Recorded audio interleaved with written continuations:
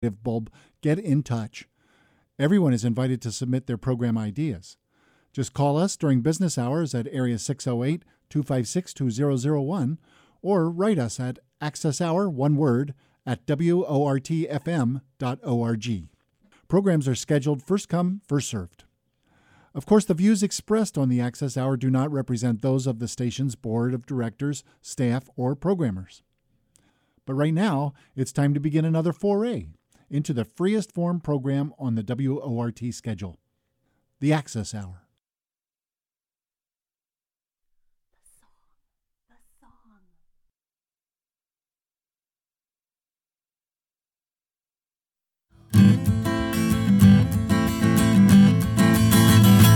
Gender hurts, it's harmful to girls.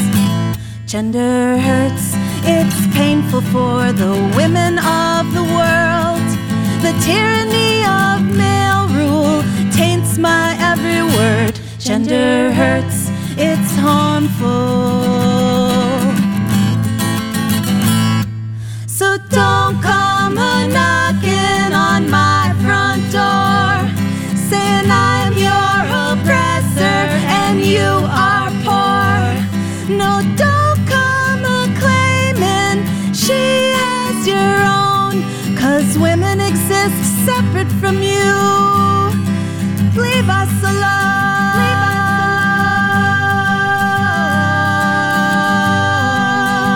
alone. Yes, gender hurts, it's harmful to girls. Gender hurts, it's painful for the women of the world. The tyranny of male rule is worse than absurd. Gender hurts, it's harmful. But how will we find our way out of this? What is the antidote for the patriarchal kiss? Find what needs to be shown, and then after that, where is home? Tell me, where is my home?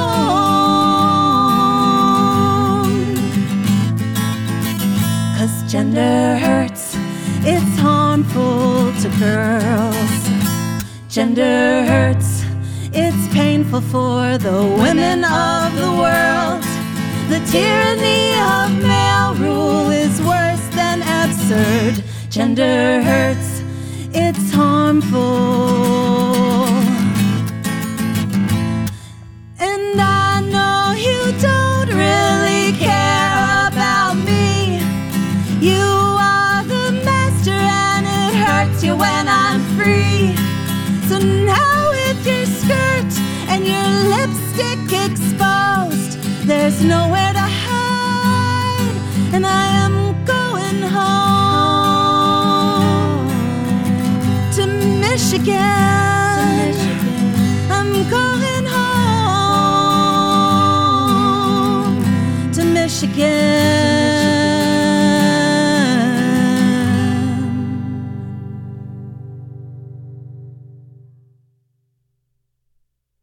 Greetings and welcome to my show on feminism, featuring feminist thinkers Julie Bindel from the UK and Megan Murphy from Canada. Thanks to WORT's Access Hour for hosting it. This is Thistle Pedersen. The song you just heard is an original and is called Michigan, but is also known as Gender Hurts. It's a shout out to the brilliant Sheila Jeffries and her book called Gender Hurts, a feminist analysis of the politics of transgenderism. She released that book in 2014. The song is now used as theme music for the regular monthly podcast I co-produce collectively with a group of totally excellent radical feminist women at Women's Liberation Radio News. You can find our monthly podcast, music show, and interviews at wlrnmedia.wordpress.com. Women's Liberation Radio News is also on Facebook, SoundCloud, Twitter, and Tumblr. So find us and tune in to grassroots reporting on stories, events, and politics impacting girls and women worldwide. Before we open up the phone lines for your questions and comments for Megan Murphy, joining us live from Canada, I'd like to play a clip from an interview I did with Julie Bindel last week for this program. Julie Bindel is a journalist, writer, broadcaster, and researcher. She has been active in the global campaign to end violence towards women and children since 1979. She writes regularly for The Guardian newspaper, The New Statesman, Truthdig, and Sunday Telegraph, and Standpoint magazines, and appears regularly on the BBC and Sky News. Take a listen to the interview we did for this show last week. Okay, so I have Julie Bindel on the line. Welcome, Julie. Thank you. It's a real pleasure to join you. So this is a basic Feminism 101 crash course that I'm doing for the WORT community. I know that you are doing all kinds of feminist work and activism. What's the name of the book you just released, and what's it about, and what do you hope to accomplish with this new book? Well, my latest book is The Pimping of Prostitution, Abolishing the Sex Work Myth. And it is, I suppose, a play on the way that the term to pimp has become this kind of quite cool street slang meaning to improve, to make better. So pimp your ride, pimp your coffee.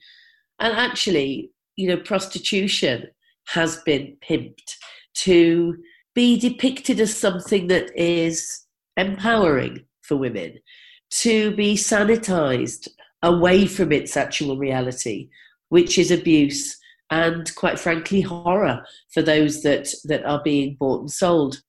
So what I hope to achieve is to at least put something concrete into the debate that students can read, that feminists can read, that people who consider themselves to be human rights activists can read, who usually would only be given one side of the story, which is sex work is empowering, and all we need to do is blanket decriminalize it for everything to be hunky-dory.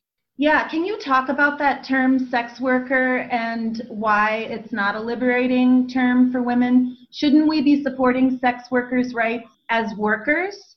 Well, sex work is a crazy term. It's an Orwellian term. It was coined by a sex workers' rights activist, as she would describe herself, back in the early 80s, and it was a political move. This woman was an exploiter of women in prostitution. Sex work as a concept can actually include pimps, brothel owners, pornographers. It is a catch-all term, and one that has really effectively sanitized prostitution in the eyes of regular citizens who don't really know very much about this, but want to be respectful to the women, because it is largely women. I mean, there are prostituted men and boys, of course, but largely we're talking about women. And this is about the oppression of females by men under patriarchy. So we obviously, abolitionists who reject the term sex work, and this includes the leaders in our movement, the sex trade survivor activists, we consider that labour is not the inside of a human being's body. This is not a workplace. Clearly, people that do manual labour, whether they build houses, dig roads, work in factories, they are using their bodies, but the inside of their bodies, their orifices, are not being invaded and used by somebody else for one-sided sexual pleasure. So clearly it's not labour. The sex trade survivors describe prostitution as paid rape. When somebody isn't consenting to sex, there's usually a word for that. And obviously women aren't consenting to sex because the money wouldn't have to be exchanged if they were.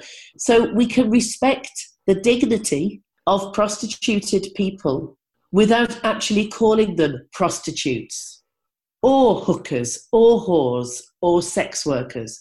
These are all offensive terms. This is not the person. This is what's being done to them, which is why sex trade survivors do tend to refer to themselves as formerly prostituted people. Okay, thank you. Why is it important to name the problem of male violence against women specifically? Why is it harmful to take the sex part out of it and just focus on gender-neutral perpetrators and survivors. There are women who commit acts of violence too, and men who suffer from acts of violence. Isn't it better to just focus on the problem of violence and how it impacts any victim, regardless of their sex? You know, as your WORT listeners will know, sexual violence towards women by men is endemic. Violence by men on men is also a big problem. There are some individual women that commit acts of violence on men and on other women. But what we're talking about here is an institutionalized problem, in the way that if, and we know it does happen, of course, that some black people may attack some white people here in the UK or in the US and do that specifically because of their race even, that white on black violence is endemic and it is institutionalized.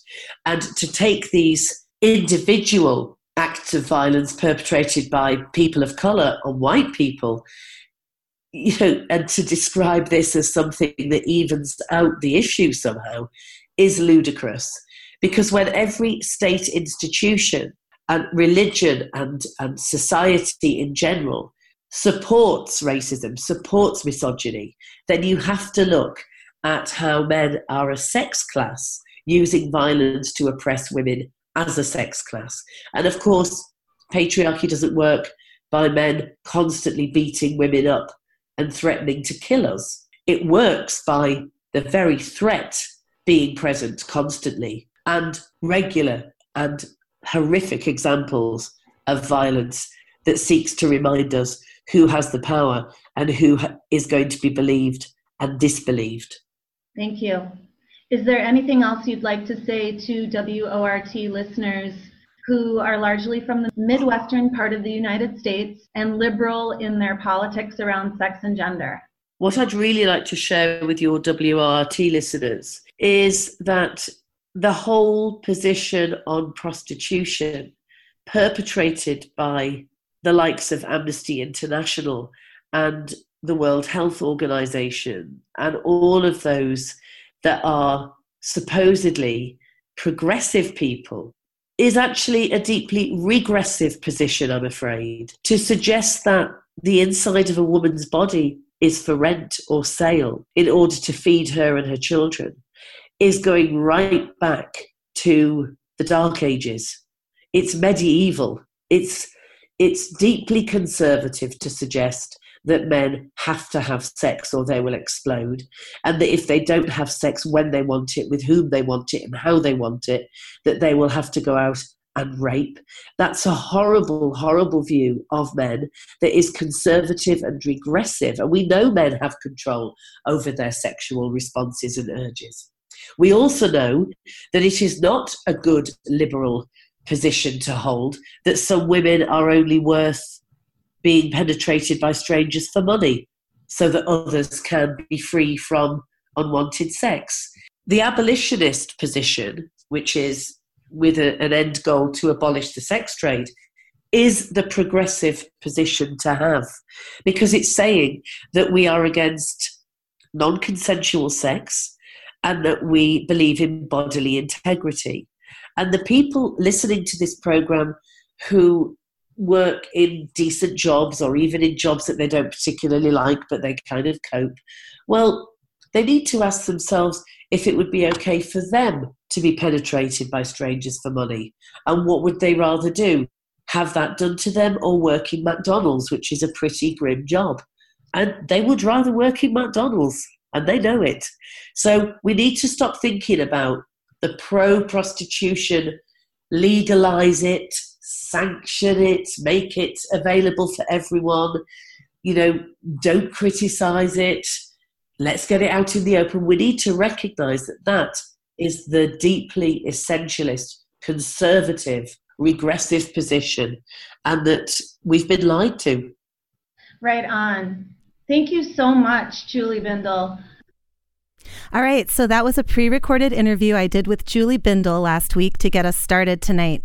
Let's turn now to the live portion of the program and welcome Megan Murphy, who is joining us by phone. Megan, are you there? Hey, how are you? I'm great. Welcome to the show. Thanks for being here. Yeah, thanks for having me on. So let's get started.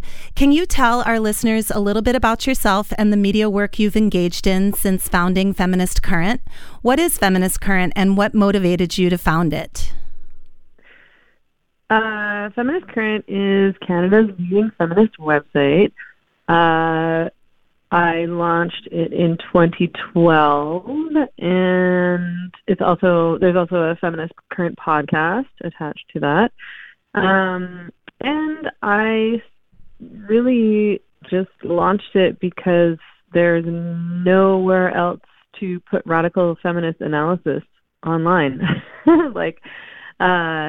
The mainstream is very bad at covering feminism and the feminist movement, and liberal media is, stuck in liberal feminism, so in promoting prostitution as a job like any other, as, Julie Bindel discussed a little bit, and in avoiding criticisms of pornography, in avoiding criticisms of gender and gender identity.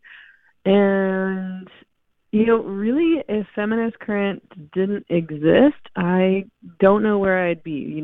Maybe I'd be spouting liberal, who knows what, at Jezebel or something like that. But there's just nowhere else to have these conversations. I hear you loud and clear.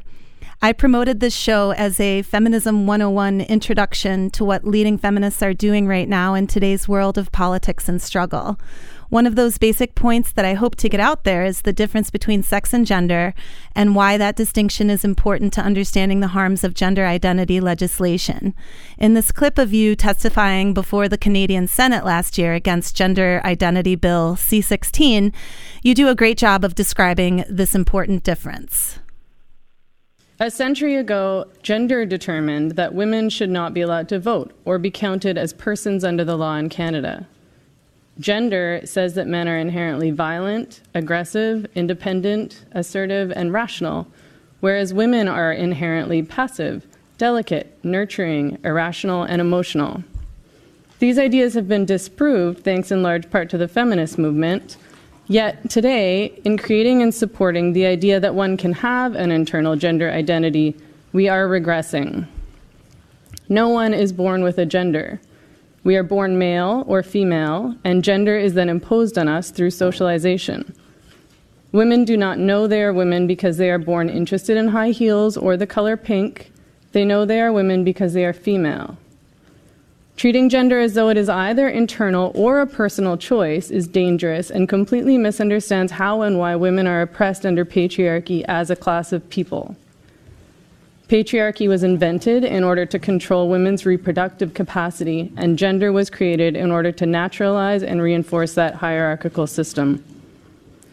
Women and girls around the world are killed, prostituted, raped, and abused every single day, not because they wear dresses, have long hair, or behave passively, but because they are female. And under patriarchy, females are said to be less than, things that exist for male use, to be owned, bought, sold, and looked at. Women's rights exist on this basis, because we as a society understand that women are discriminated against and subjected to male violence regardless of their clothing, body language, or behavior, which is now apparently being defined as gender expression. The idea that women could simply express themselves or identify differently in order to escape oppression under patriarchy is insulting and provably untrue. Yet, this is what ideas like gender identity and gender expression communicate. If we say that a man is a woman because of something as vague as a feeling, or because he chooses to take on stereotypically feminine traits, what impact does that have on women's rights and protections? Should he be allowed to apply for positions and grants specifically reserved for women, based on the knowledge that women are underrepresented or marginalized in male-dominated fields, and based on the fact that women are paid less than men and often will be fired or not hired in the first place because they get pregnant or because it is assumed that they may become pregnant one day? The way men feel on the inside does not change that they hold power and privilege in this society, and the way women feel on the inside doesn't change their experience of sexism. I don't feel as though I should be called misogynist names, objectified, abused, or sexually harassed, but these things have happened to me anyway. I did not choose to be treated like a woman under patriarchy, and I have never felt comfortable with femininity. Does this make me a man? Dissolving the categories of man and woman to allow for fluidity may sound progressive, but is no more progressive under the current circumstances than saying race doesn't exist and that white people don't hold privilege in this world if they don't feel white, or if they take on racist stereotypes attached to people of color.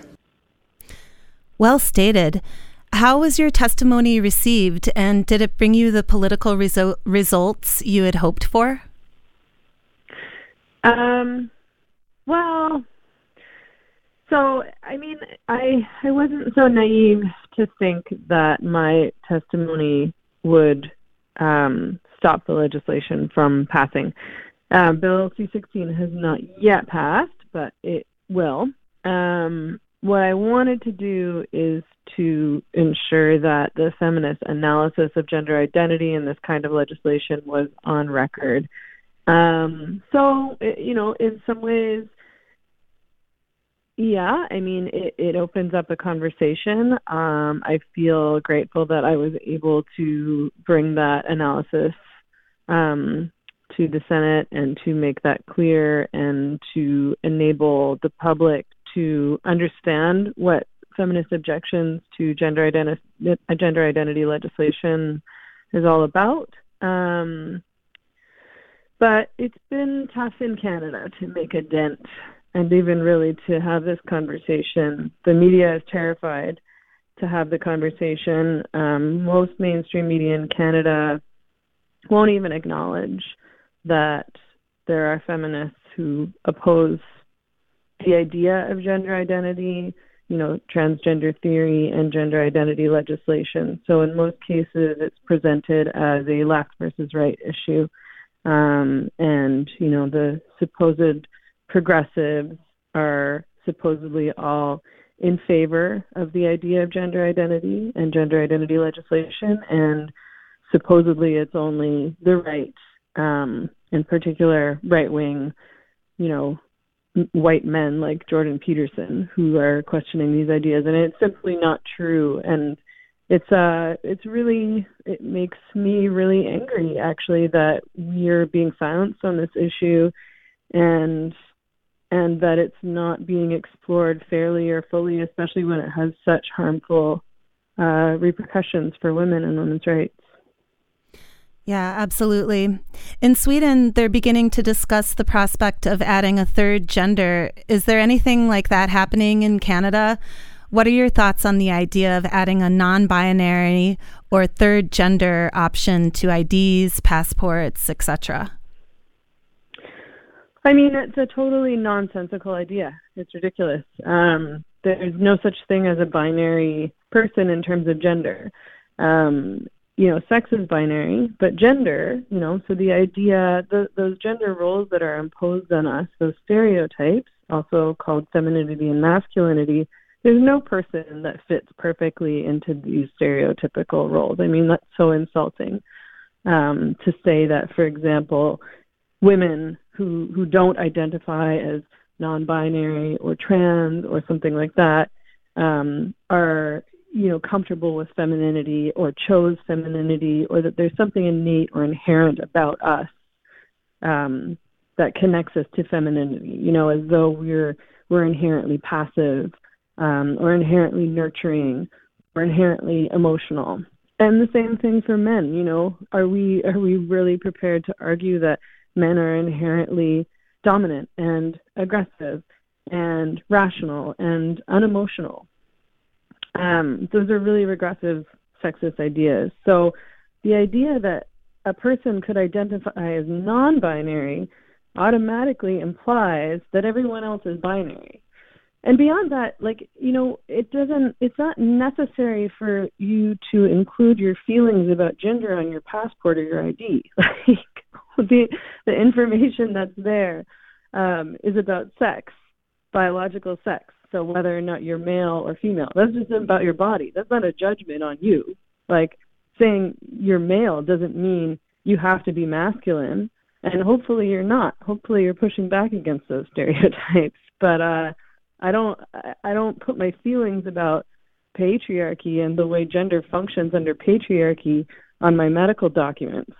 Like, that's not the kind of data that the government's trying to gather from those kinds of documents, right? Like, it just doesn't make any sense. It's like asking people what kind of haircuts they like on their passport. Mm-hmm.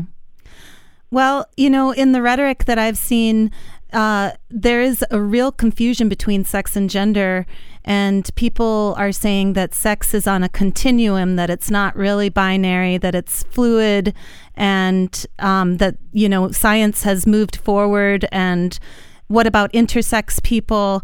Can you talk just a little bit more about the difference between sex and gender, and what sex is and what gender is, and why there's this confusion? Right. So, basically sex is about anatomy. So it's referring to our reproductive systems and our role in reproduction. So human females, a female refers to the sex that can bear offspring or produce eggs. And male is the sex, in the case of humans, capable of producing sperm and of fertilizing the eggs of a female. And intersex is a condition.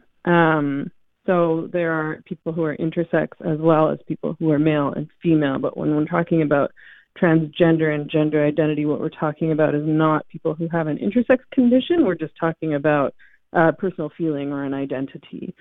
And that has nothing to do with their body, right?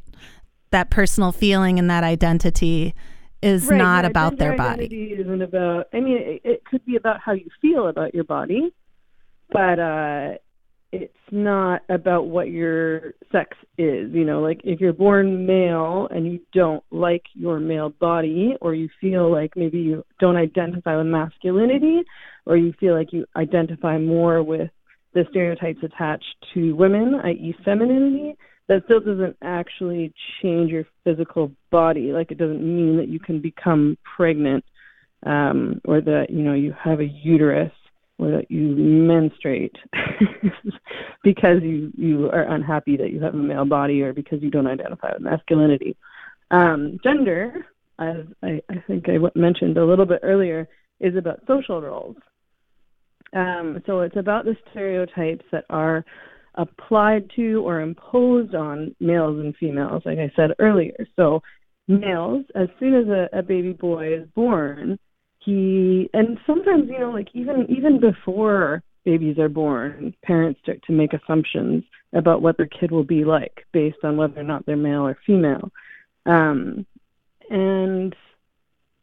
so as soon as we're born, we start to be socialized into these roles. Girls are treated differently than boys are, for example. And whether they like it or not, boys are born into a dominant class of people under patriarchy, and females are born into a subordinate class. And those classes, that hierarchy, is maintained through gender.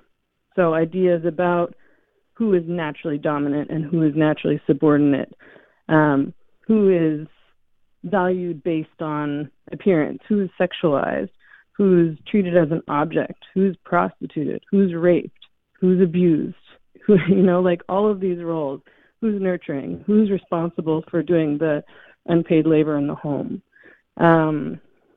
who's the sexual harasser versus who gets sexually harassed.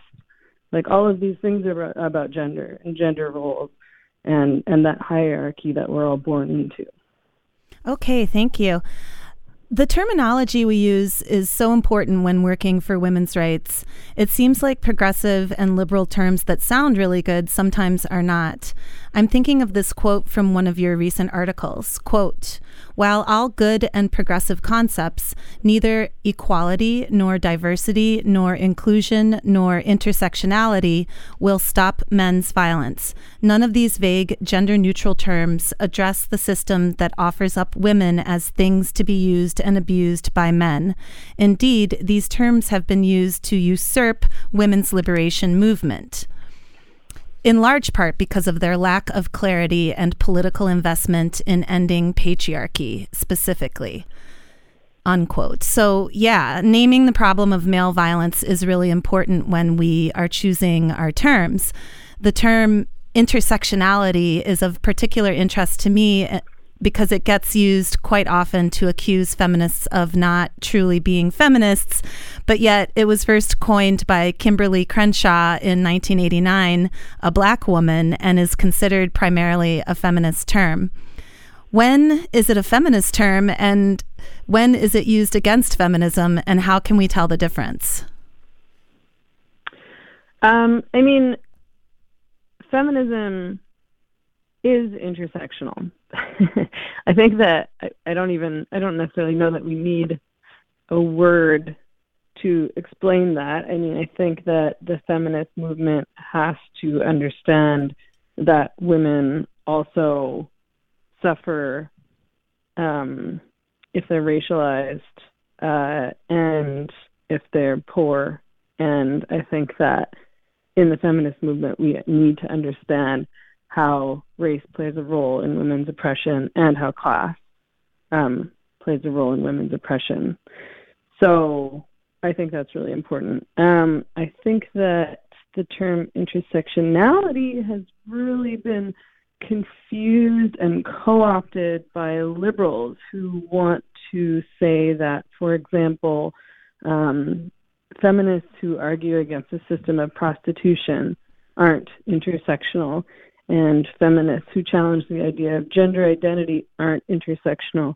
And they're never really able to explain how this works because, of course, prostitution is incredibly racist and targets poor women of color in particular. Like Indigenous women are overrepresented in prostitution here in Canada, for example.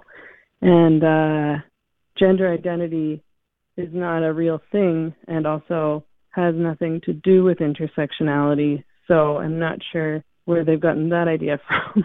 But it's just, it's like, liberals seem to use it as like this buzzword to throw around to harass and devalue feminists, radical feminists, second wave feminists, actual feminists. It's just sort of used as a means to bully us, and it's never used in an accurate way. And radical feminism and the women's movement, the independent women's movement, is full of women of color and working class women.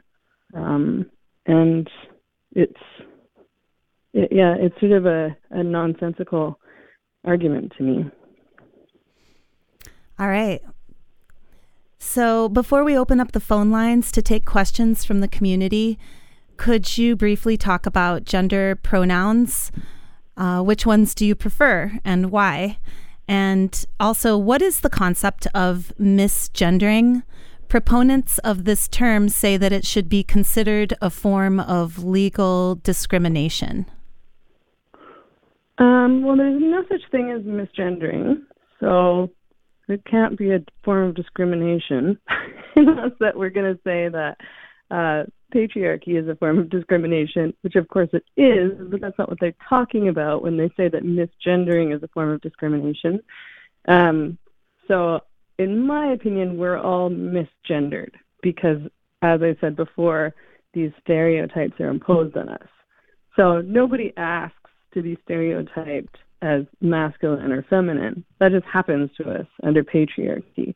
So we're all being misgendered. That's not about like letting us be who we are. There's nothing to do with our actual personalities. That's just forced on us and assumed about us. So I don't know what that means, misgendered. What does that mean? Who's being misgendered? Well, it's when somebody identifies as the opposite sex, and the people in their life continue to refer to them as she, for example, if they identify as male, when they'd like to be referred to as he. And so misgendering is when you, on purpose, continue to call somebody by their biological sex when they prefer to be called by their preferred sex. So that's my understanding of what it is. Right. So that's not misgendering because we're talking about sex. So just because a person identifies with feminine stereotypes more than masculine stereotypes, that doesn't actually change their sex. So if people continue to call them male, that's not misgendering. All right. Well, thank you so much. It's great to talk with you. Our phone lines are now open, so please call 608-256-2001 to be put on the air to ask Feminist Currents Megan Murphy your burning question or to make a respectful comment. While we're waiting for calls, Megan, can you tell us what the basic tenets and goals are of your feminism and where you think the women's liberation movement should go from where we're at right now?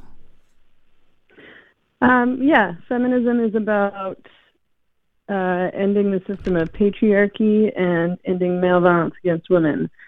So, and, this is a movement that's been going on for over a century, and I think that we have a great foundation, and I think that we have a strong movement, and I think that there's women all over the world who are doing really important and incredible things to work towards those goals.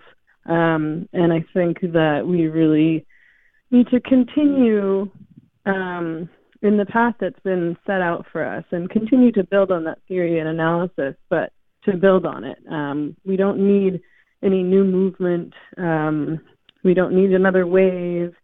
We need to get together in person if we can. I think that we need to get back to doing consciousness-raising groups. I think we really need to get together in person and take action. All right. Do we have a caller? All right. So please call 256-2001 and ask Megan Murphy of Feminist Current your burning question or make a respectful comment. And do we have a caller, Ken? Yes, we do. Caller? Julia. Oh, hey, Julia. Hi. Hey. Hi. I just wanted to call in and say thank you so much.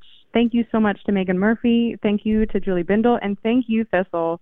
This is so important. And women aren't really allowed to talk about this. And hearing you on the airwaves, it just gives me so much joy. Thank you so much. Thank you, Julia. She's a regular volunteer with Women's Liberation Radio News. So if you want to catch some of Julia's reporting, you should tune in to WLRN's regular monthly podcast. And speaking of WLRN, we have an online newsroom where we discuss everything feminist, and we kind of noticed a voyeuristic glee coming from men as they hear more and more women's rape stories being told publicly. What do you think of the Me Too movement, Megan? And what do you think the focus and goals of the Me Too movement should be? I thought it was really amazing. I think it's quite revolutionary what happened this year as all these women banded together to speak out en masse against men and male violence.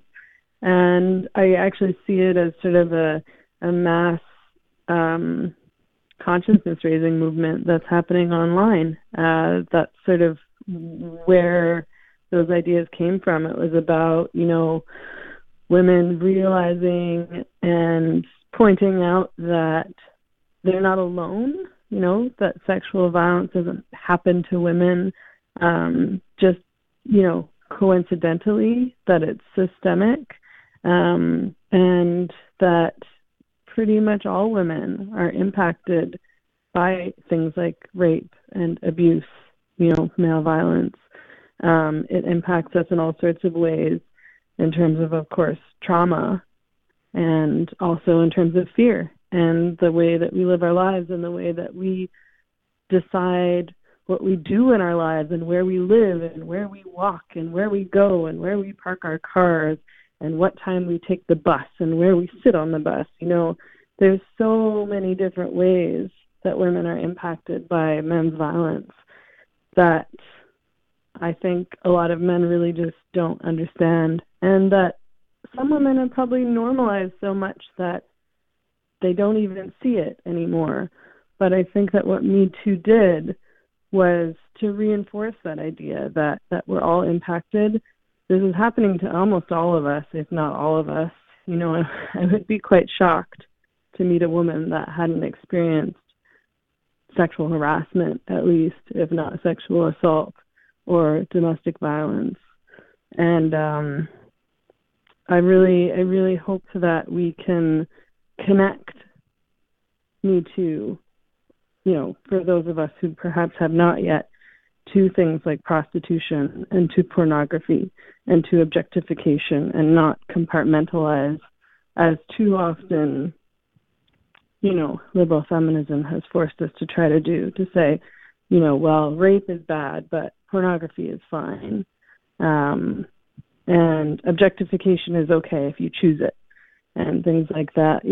All of these things play into rape culture, and it's important that we make connections between all these different things working together to keep women oppressed and afraid. Yeah, and for me, the Me Too movement is really about women finding other women and telling our stories to one another. And it's unfortunate when women telling their stories of rape publicly can titillate certain men out there that are listening to them. But it's about women telling our stories to each other and feeling like we're not, and knowing then that we're not alone. So we have another caller on the air. Welcome, caller. Hello. Hello, welcome. Hello, this is Catherine in Madison. Hey, first I wanted to say I want to thank WORT for broadcasting this program. I know it's a very controversial issues are going to be talked about here, but I really think it's important that we as progressives allow these discussions on all kinds of controversial issues, because I think if we suppress them, I think it's really going to backfire on us. So I wanted to thank WORT. But I have a question for Megan Murphy, and that is, radical feminists sometimes find themselves on the same side as conservatives on certain issues, like prostitution or transgender politics, maybe for different reasons, but on the same side of the issues. And so I'm wondering what Megan Murphy, what her thoughts are about this, and what are the implications for radical feminist politics. Thanks. Okay, Megan. Yeah, I mean, it's incredibly frustrating that the left has fully abandoned feminism.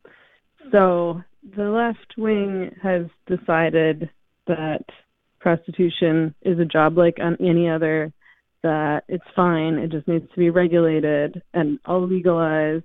And the left, of course, has also taken a position in favor of this idea of gender identity, which is an incredibly regressive, sexist idea that we should have left in the Victorian era. And so, yeah, we do find ourselves in this odd position of being opposed to prostitution and gender identity that we also sometimes share with right-wingers. But as the caller mentioned, these positions have come from very different places. So I no longer feel any allegiance towards the left. I certainly don't feel any allegiance towards the right. I feel allegiance towards feminism. So I ally with people who share my goals and who work towards the liberation of women and an end to patriarchy. So whether or not people agree with me or not on these particular positions and where they fall on the political spectrum isn't my concern. Of course, I wish that the left would support us on these issues, but they don't, so screw them.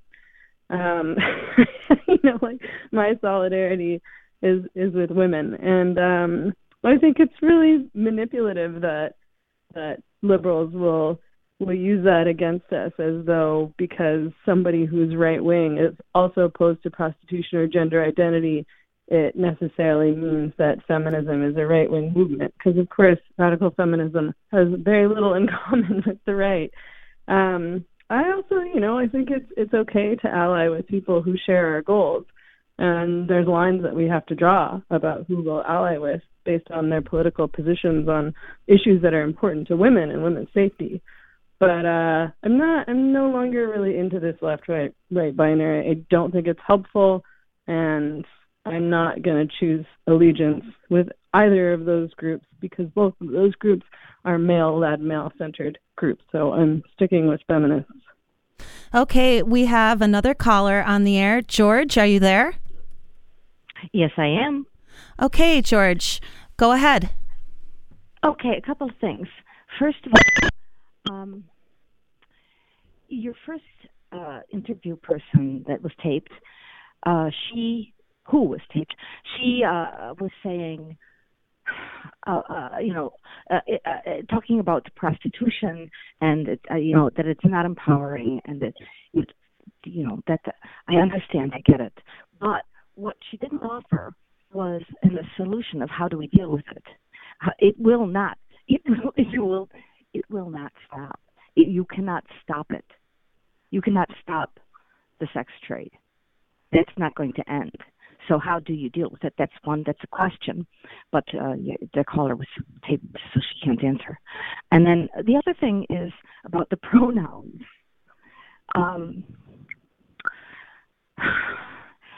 I can handle, but a person can call themselves whatever they want. I don't care.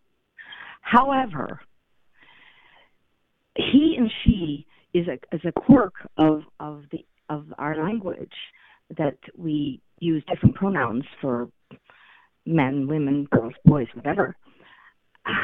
But them, it's not. I cannot buy calling somebody a them, because unless that individual is not an individual, if it's got two or than few heads and brains, it's not a them. It's a he, a she, or an it, unless we, I won't accept the them as a pronoun. That's my comment and my question. Thank you. Okay, Megan, do you want to answer that about how do we deal with the sex trade if, because it's just always going to exist? Right. I mean, I can see why people might feel hopeless about this issue because the sex industry is massive and very entrenched and very normalized. So it seems like a really huge thing to take on, and it is. But we have to try. This is an incredibly dangerous, violent, racist, capitalist, obviously misogynist industry, and it hurts so many women and girls around the world, and it also normalizes the idea that women and girls exist for men's use, that we are here for men's pleasure, and that they can do with us whatever they like because they have their needs. And that's a really harmful idea also. We have to take it on. I mean, there's all sorts of things that are never going to go away. Murder is never going to go away. Somebody's always going to murder somebody else. We still criminalize that. We still say, as a society, this isn't okay. And that's what our laws are for. Our laws are here, like legislation exists to reflect social values. And what are we as a society saying about women's value and women's bodies when we're saying that it's okay for men to buy us and to use us, regardless of what we want, regardless of our own safety, our own well-being, our own desires? It's dehumanizing. It's a dehumanizing concept. It's a dehumanizing industry.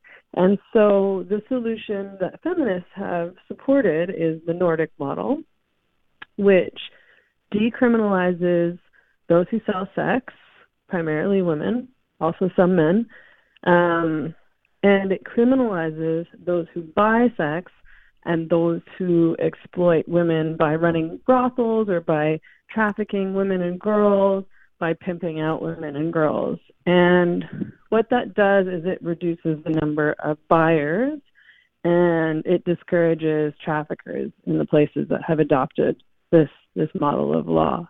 And it also offers the women in prostitution more power in the exchange, because it means that the man who is buying sex from her is already doing something wrong.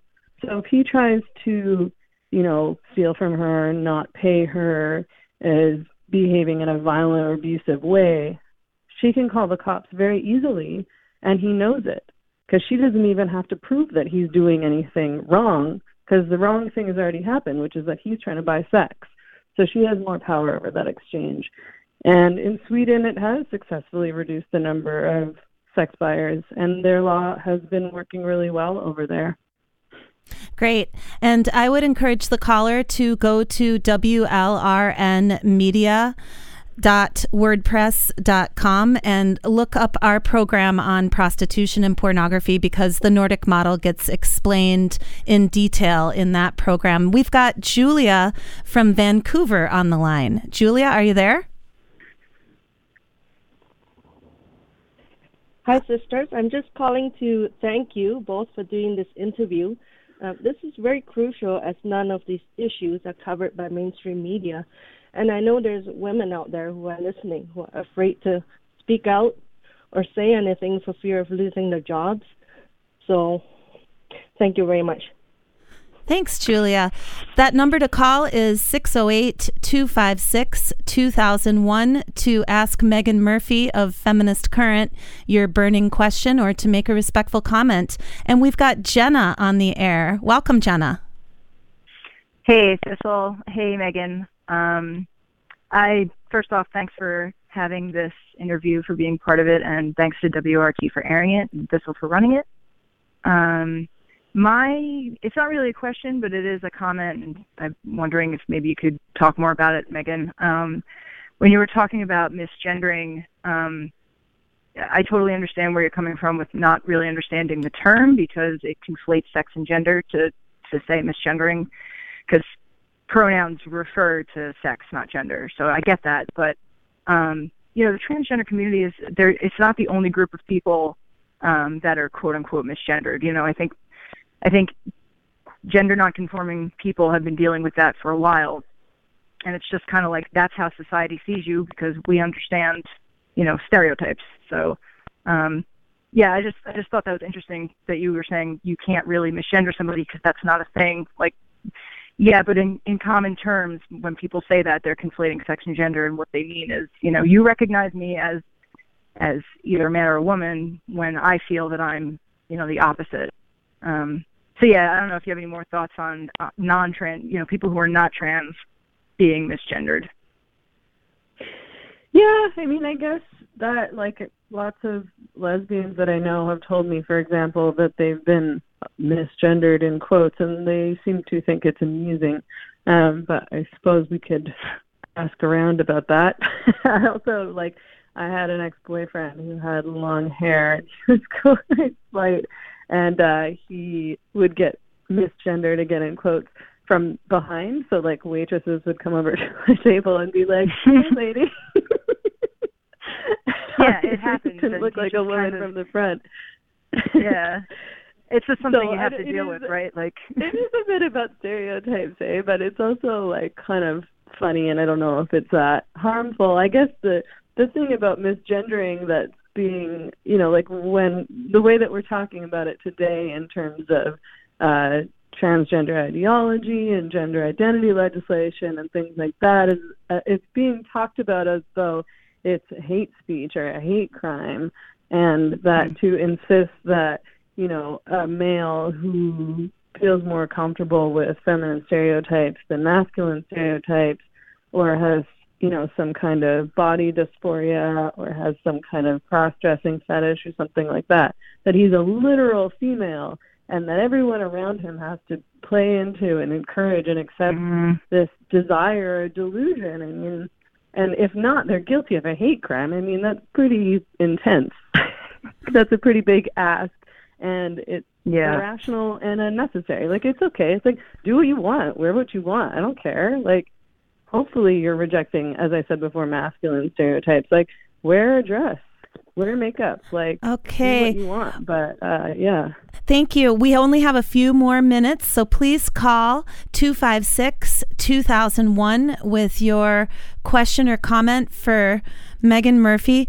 I'm wondering, Megan, can you talk about, like, what are the legal implications, or what are the impacts of gender identity legislation that is a thing worldwide now? Like, governments all over the world are considering passing laws that blur the distinction between male and female and will allow men who identify as women into traditionally female sex segregated places like homeless shelters, prisons, and those kinds of places where women are extremely vulnerable.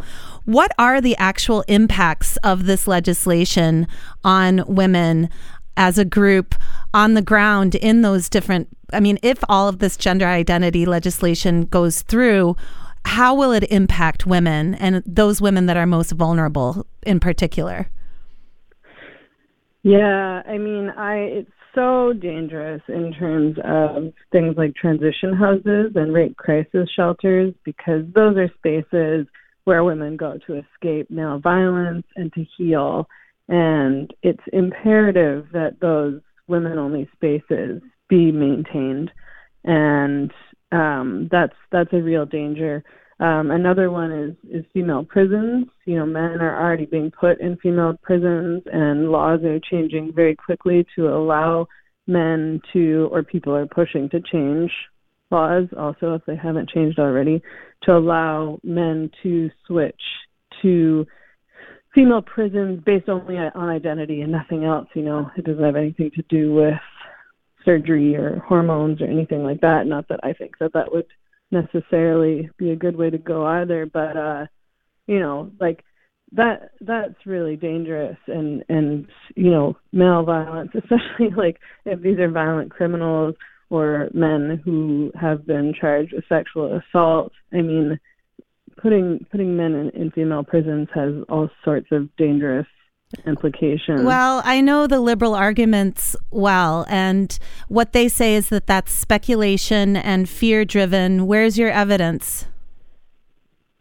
Well, I mean, my evidence is that male violence against women is systemic, and the people who are raping women are men, and the people who are beating women are men, and the people who are sexually harassing women are men, and women fear male violence and fear men for good reason. And I think it's gaslighting to tell women that their fears are irrational and that they'll be fine when we know full well who has raped us and who has abused us and who we fear when we're out on the street or who we fear in our homes. You know, if men stopped raping women and beating women and sexually harassing women, then maybe we could be having a different conversation, but that's not the case right now.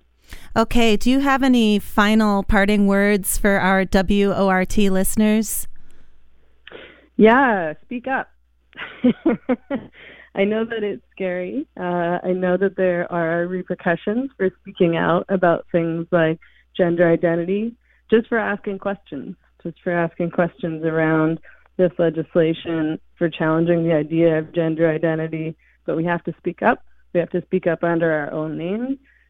We have to attach our faces to these questions that we're asking, because that's what inspires and encourages other women to speak up. And we need to work together as a movement in solidarity. And we need to do something, because this legislation is being passed very quickly and in many cases without any consultation or discussion. And I think that we should, you know, follow the path set out for us by, you know, the women in the UK who are right now organizing meetings and having these conversations and pushing back and, you know, doing all sorts of activism around this.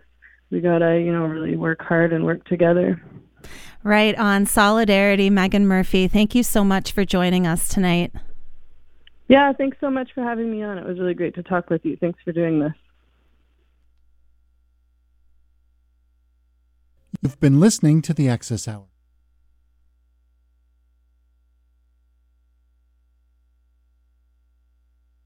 01 during business hours, or write us at accesshour, one word, at wortfm.org, and lay your proposal for a show on us.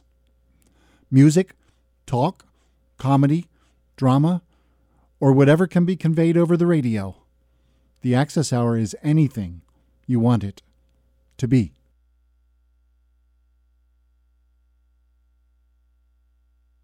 And you're listening to WORT 89.9 FM and HD in Madison. It's 8 o'clock. Something wonderful is about to happen after these messages.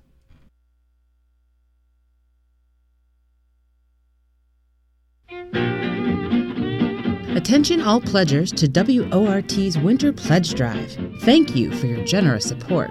To allow staff and volunteers time to process the large volume of pledges, we kindly ask you to wait until Monday, March 26th to pick up your thank you gifts. Premiums will be available at the station, 118 South Bedford Street, weekdays from 9 a.m. to 6 p.m. If you will be paying with cash, please come with exact change. To have your premium mailed or for special arrangements, please contact Susan Sheldon at the station at 608-321-9579. We look forward to seeing you at the station beginning March 26th.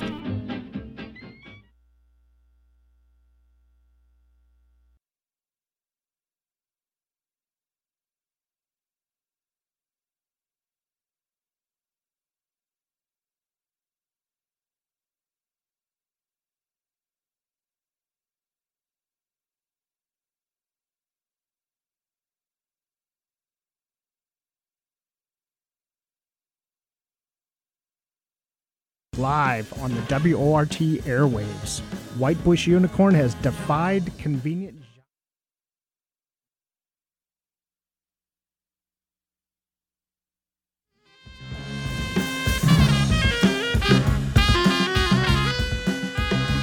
Hey there, music fans. It's your old pal DJ L Serpentine here to let you in on a special Rattlesnake Shake program coming up here on Friday, March 23rd, 8 to 11 p.m. At 9 o'clock sharp that night, I'll have local 7-piece band Whitebush Unicorn live on the WORT airwaves.